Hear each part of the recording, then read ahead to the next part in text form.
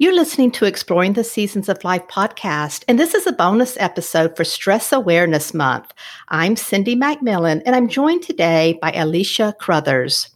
Welcome to Exploring the Seasons of Life, a podcast for women with a big heart on a spiritual journey. Each week, join Cindy McMillan as she interviews coaches, spiritual explorers, and celebrants from all walks of life about beginnings, endings, and the messy bits in between.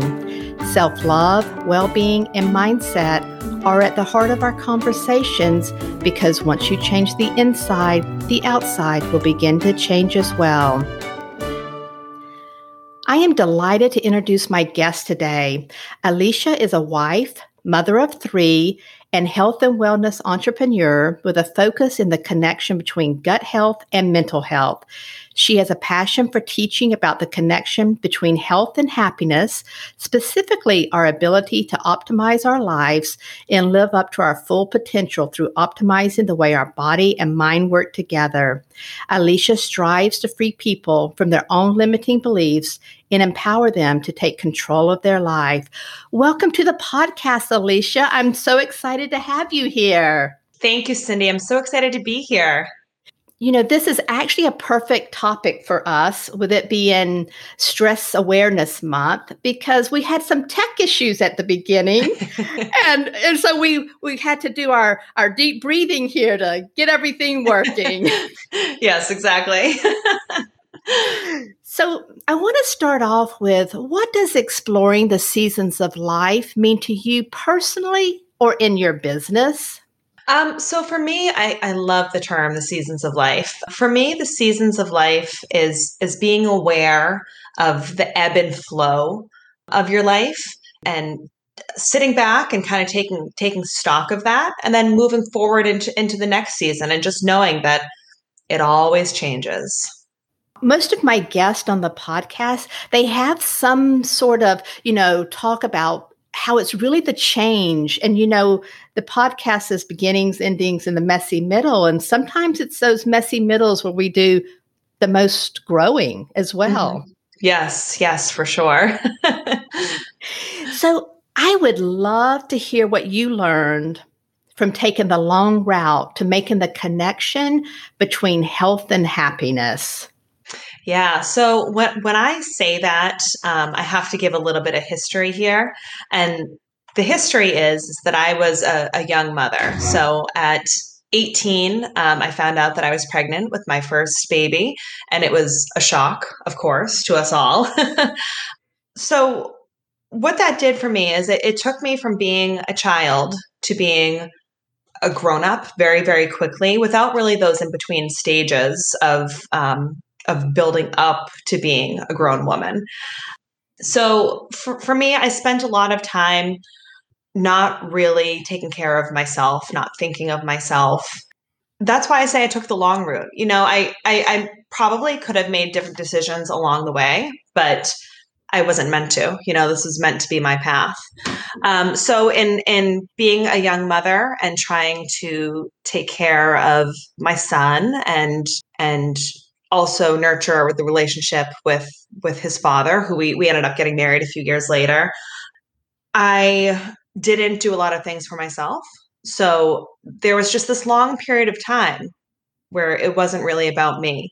And when it's not about you, you don't notice a lot of what's going on in your body or your habits or really anything. I was very unaware of what was going on with me as a whole, as a person. It kind of all of a sudden hit me one day after, over 10 years of living this way, of being a mother. We ended up having 2 more children together. So we have 3 altogether. And at just over 30, I was like, oh my God, I need a change. I need something. And it really just hit me over the head one day. And I jumped in to changing my whole life. But I say that I took the hard route and the long route because it took a long time, but I also had to have that experience, that polarity, to move on to the new part, to the part where I was listening to myself and taking care of myself. Alicia, I think that your story is going to resonate with so many people. And I just happened to be listening to a presentation recently by Dr. Sean Talbot. And he was saying that women tend to, and we're talking about stress, and he said that women tend to suffer from stress more often than men. And one of the things that struck me as I was listening to him, when he happened to mention that because women are not putting themselves first, Right. that causes a lot of stress. And that really was like an eye opener for me. Even though I know that we do that as women, I didn't really correlate that to being one of the causes of stress in our lives. Right, right. Yeah, I fully agree with that. I realized a few years ago that guilt seems to be the feeling that a lot of women and mothers in particular fall back on just automatically. It's just this default mode. And I don't know where it is. It comes from deep down in our souls, but yeah, it's always there for us because we feel like we need to take care of everybody. And it's not even a thought. It's just the natural action that we are supposed to take care of everybody. So it's so easy to put ourselves last. Yeah, and I'm hoping that, as time goes on, that women, it's everybody, but especially women, will understand the importance of putting ourselves first. Yes, I fully agree. Well, with April being Stress Awareness Month, for you, what is a good working definition of stress? For me, I would say that I've come to the conclusion that stress is really just how our body is perceiving what's going on around us. And then it sends signals to our brain and we decide that that's what is going on. I was reading on the Cleveland Clinic website also, and it's very much exactly what you're saying, but it's that body's response to a challenge or demand, and everyone experiences stress differently. And I can even take this morning when we were having a few tech issues, you were just so calm. And I'm like, oh my gosh, what's going on? I'm glad you saw that in me. I really take that as a compliment. I have to say that I let things fall off my back very differently than I used to. And it's just like, it's okay. We got this.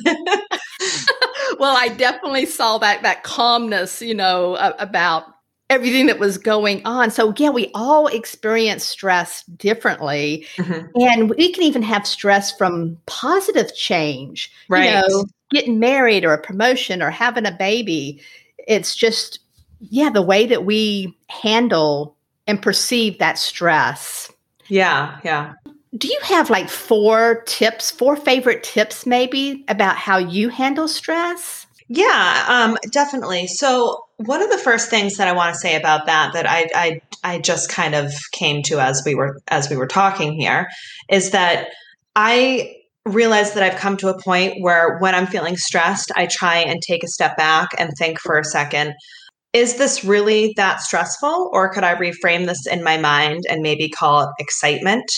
Because your body reacts to excitement and stress the same way. So you can kind of trick your mind into saying, no, these bodily reactions that I'm having, we can actually call this excitement. And if you can reframe that in your mind, that can kind of help you to take a moment to calm yourself. And the way that I have found that works the best for me is doing breathing exercises and just focusing on my breath. I know for a lot of years, I didn't know for a lot of years that I was not breathing. I mean, you can not breathe correctly. Who knew?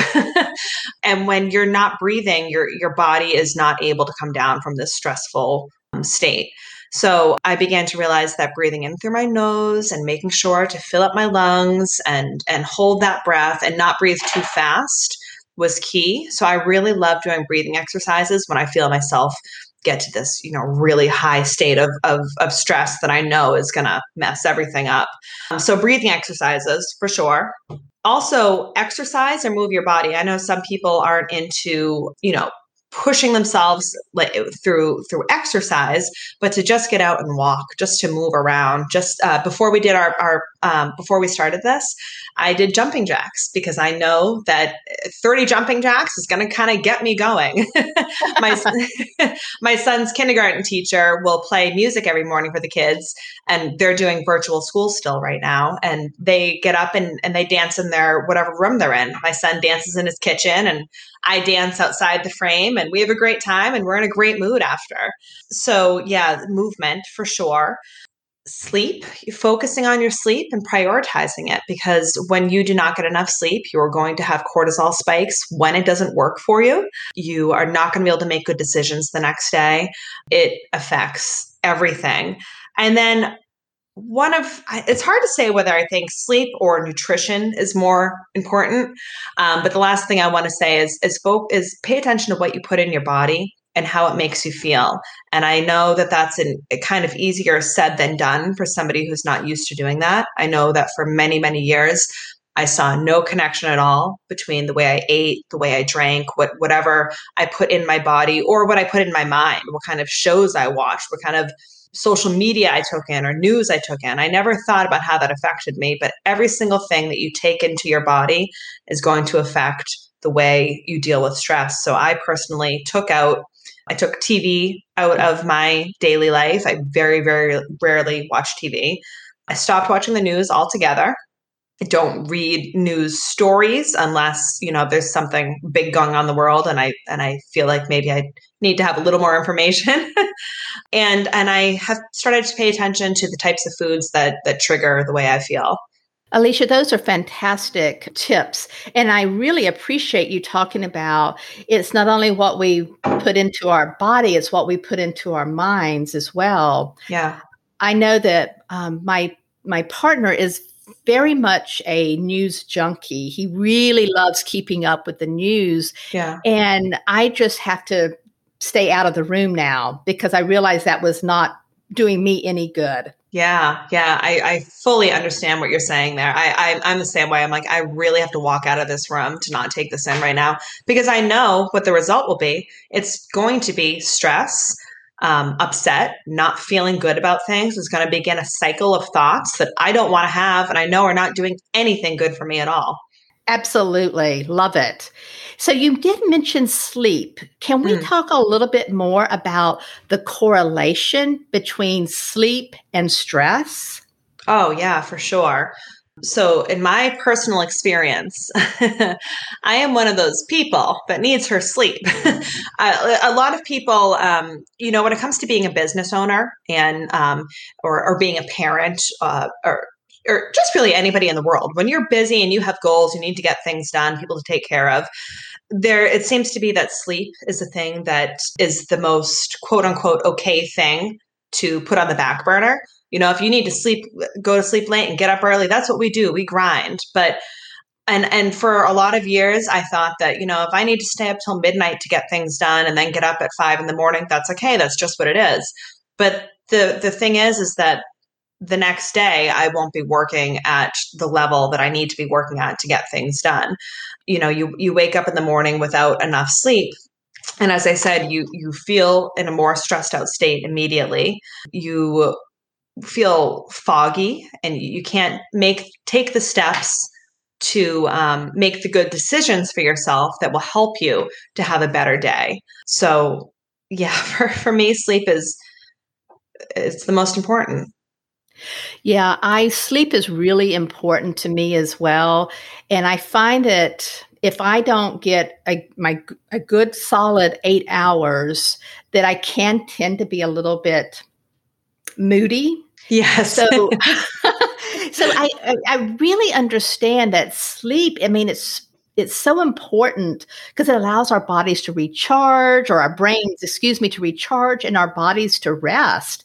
And I have read in studies that even a slight deprivation in sleep can affect our judgment and our mood and our memory, as you just said. So, yeah, sleep is one of those really important things when it comes to stress. Right. As well as our blood sugar response. So not getting enough sleep is like eating a bunch of junk food. So you can have the healthiest lifestyle and take really great care of your nutrition. But if you're not sleeping well, your body isn't getting the same benefits from this really healthy lifestyle that you're having. We need that recharge time. And also when you were talking about being moody, it makes me think of the same here. Moody's a nice way to put it for the way I am when when I don't get enough sleep. And then I find that I might be short with my children and then they'll be short back with me. And then I'm like, well, who are you to talk to me like that? I'm the mom. You know what I mean? I find myself reacting in different ways, and it creates this cycle throughout our house and creates a change in energy in the house that is a higher level of stress for everybody, just because of me and my choice to not prioritize my sleep that night before. So it creates a cycle of stress. Yeah, I have a girlfriend who stays up really late, like for me, it's late, 12 and 1 o'clock in the morning, but then she gets up like at 6 o'clock. And I'm like, no, that is not enough sleep for you. No, that makes me tired thinking about it. So, Alicia, for someone to start their mental fitness journey, what is the first step in your opinion on that? My opinion is that people really, really need to understand that everything is connected and that they can make one decision that is going to influence their ability to make another good decision, which will influence their ability to make another good decision. So for me, my mental fitness journey began with nutrition, and I just feel, well, it was actually the nutrition and what I took into my mind at the same time. So as we were talking before, the things that we take into our body affect the way we live our day, affect the way we can make decisions, affect the way we feel, affect the energy that we can put out. And it's really interesting because it's all connected to the function of our gut. So when we're in a stressful state of mind, we're affecting the way our gut works. And then when our gut is not working the way it should, when we have stomach aches or IBS, bloating, leaky gut, all of those things, that then sends signals to our brain and makes our brain not work in its optimal place. It can create anxiety and depression and foggy mind, lack of memory, all of that stuff. So it's just this huge cycle. So once we begin to realize that there is that connection and that it's just all connected, we can realize that what we take into our body and mind has the effect to change our lives. I love that, Alicia. I'm going to have you back on and we'll talk all about gut health. Yes. Yes. So if you could turn back time and talk to your 18-year-old self, what would you tell her about the season of life you're in right now? You know what? I would tell her it's okay. It's okay about the season that you're in now, because I think a lot of us put pressure on ourselves or guilt on ourselves for just being where we are. And that pressure and that guilt can keep us where we are. We can keep us in that season for much too long. So I would go back and I would tell her, it's okay. It's okay. Just take the next step and let's move forward. Everything is okay. I think always telling yourself everything is okay and I can move forward is the key. Alicia, on my walk this morning, I was listening to, I believe it was Elizabeth Gilbert on one of her podcasts, and she was talking to a woman who was a poet, and she said to the woman she was interviewing, "Who can tell you that you're a poet?"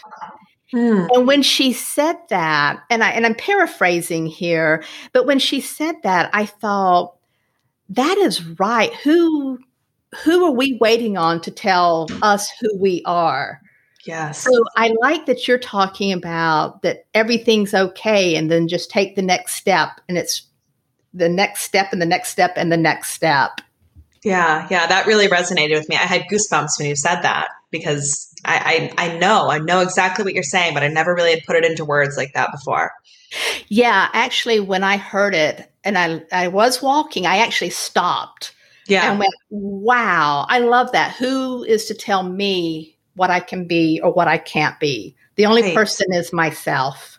Yeah. Oh, so deep. I love how it literally stopped you in your tracks.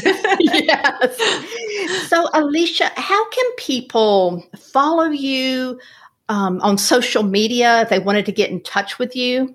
So if anybody would like to follow me on social media, check out what I'm doing, get in touch with me, you can find me under my name, Alicia Crothers. Spelling will be in the show notes. I'm on Facebook and Instagram, and you can direct message me. You can check out my pages. I'm there. All right. I appreciate you being on the podcast so much.